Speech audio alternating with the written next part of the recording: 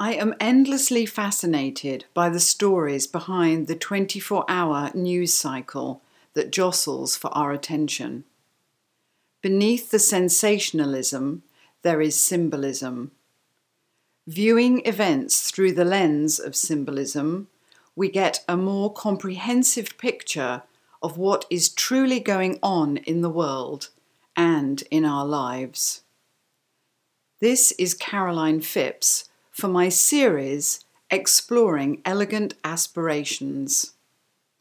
And this month we'll explore the theme of the exquisitely elegant aspiration of forgiveness.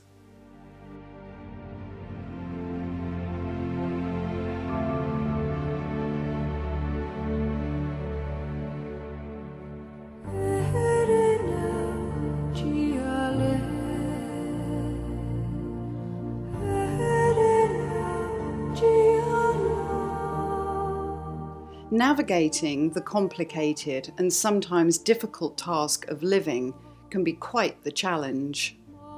And one of the more challenging aspects is our interaction with others.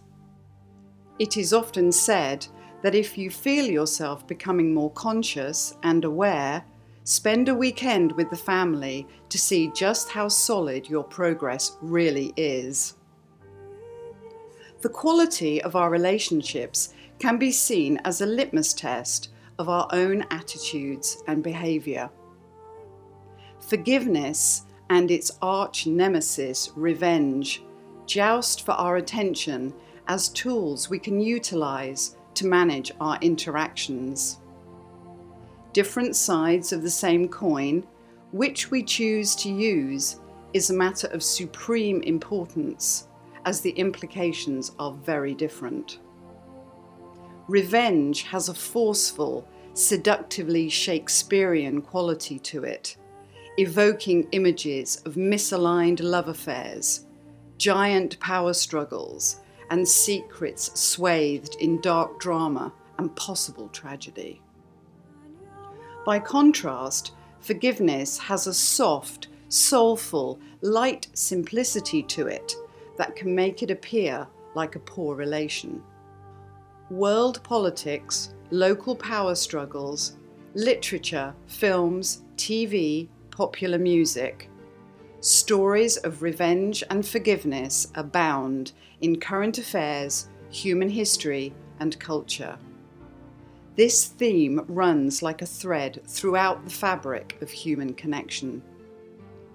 The powerful emotion of revenge clearly struck a universal chord when British Grammy Award-winning singer-songwriter Adele stormed the charts with her Get Even anthem, Rolling in the Deep. Inspired by the shock and grief of a love affair gone horribly wrong, the sentiments and human emotion of the song speaks to a collective human experience that resonates with all of us. She sings, "See how I leave with every piece of you. Don't underestimate the things that I will do." Finally, I can see you crystal clear. Go ahead and sell me out and I'll lay your ship bare. See how I'll leave with every piece of you. Don't underestimate the things that I will do. There's a fire starting in my heart, reaching a fever pitch and it's bringing me out the dark. The theme is no different than centuries before when British playwright William Congreve penned these lines in The Mourning Bride in 1697, quote, "Heaven has no rage like love to hatred turned, nor hell a fury like a woman scorned," end quote. For most of us, the dream of wreaking revenge on those we believe have hurt us usually remains exactly that, a dream. Our ego self constantly reinforces its identity by holding the grudge with a painful pride. "I shall never forgive you for this," is worn as a heavy cloak of perceived protection from further hurt. What does carrying this leaden weight do for us? The only person this harms is oneself. Doctors and psychologists now understand the toll this heavy burden takes on our minds, bodies, and souls. One of the more damaging aspects being to keep us in the past as we go over and over the same events, keeping the hurt going. This weight is often passed from generation to generation unless a power much greater takes its place. A shift from revenge to forgiveness takes vision and courage, but the rewards are huge, and history bears this out. Tellingly, it is the stories of reconciliation and forgiveness that endure, as seen by the powerful legacies of forgiveness master craftsmen such as Dr. Martin Luther King Jr., Nelson Mandela, and Bishop Desmond Tutu. In 1994, Immaculée Lubagazi survived the Rwandan genocide only to discover that Hutu soldiers had murdered most of her family. In her memoir, Left to Tell, she shares how her faith sustained her and led her to eventual forgiveness of her family's killers. Today, Immaculée speaks all over the world and was the recipient of the 2007 Mahatma Gandhi Reconciliation and Peace Award, a miraculous turnaround fueled by the power of forgiveness. The most important thing I learned in that bathroom is that you can't hate people if they are struggling with the truth. As the Bible said, they do not know what they do.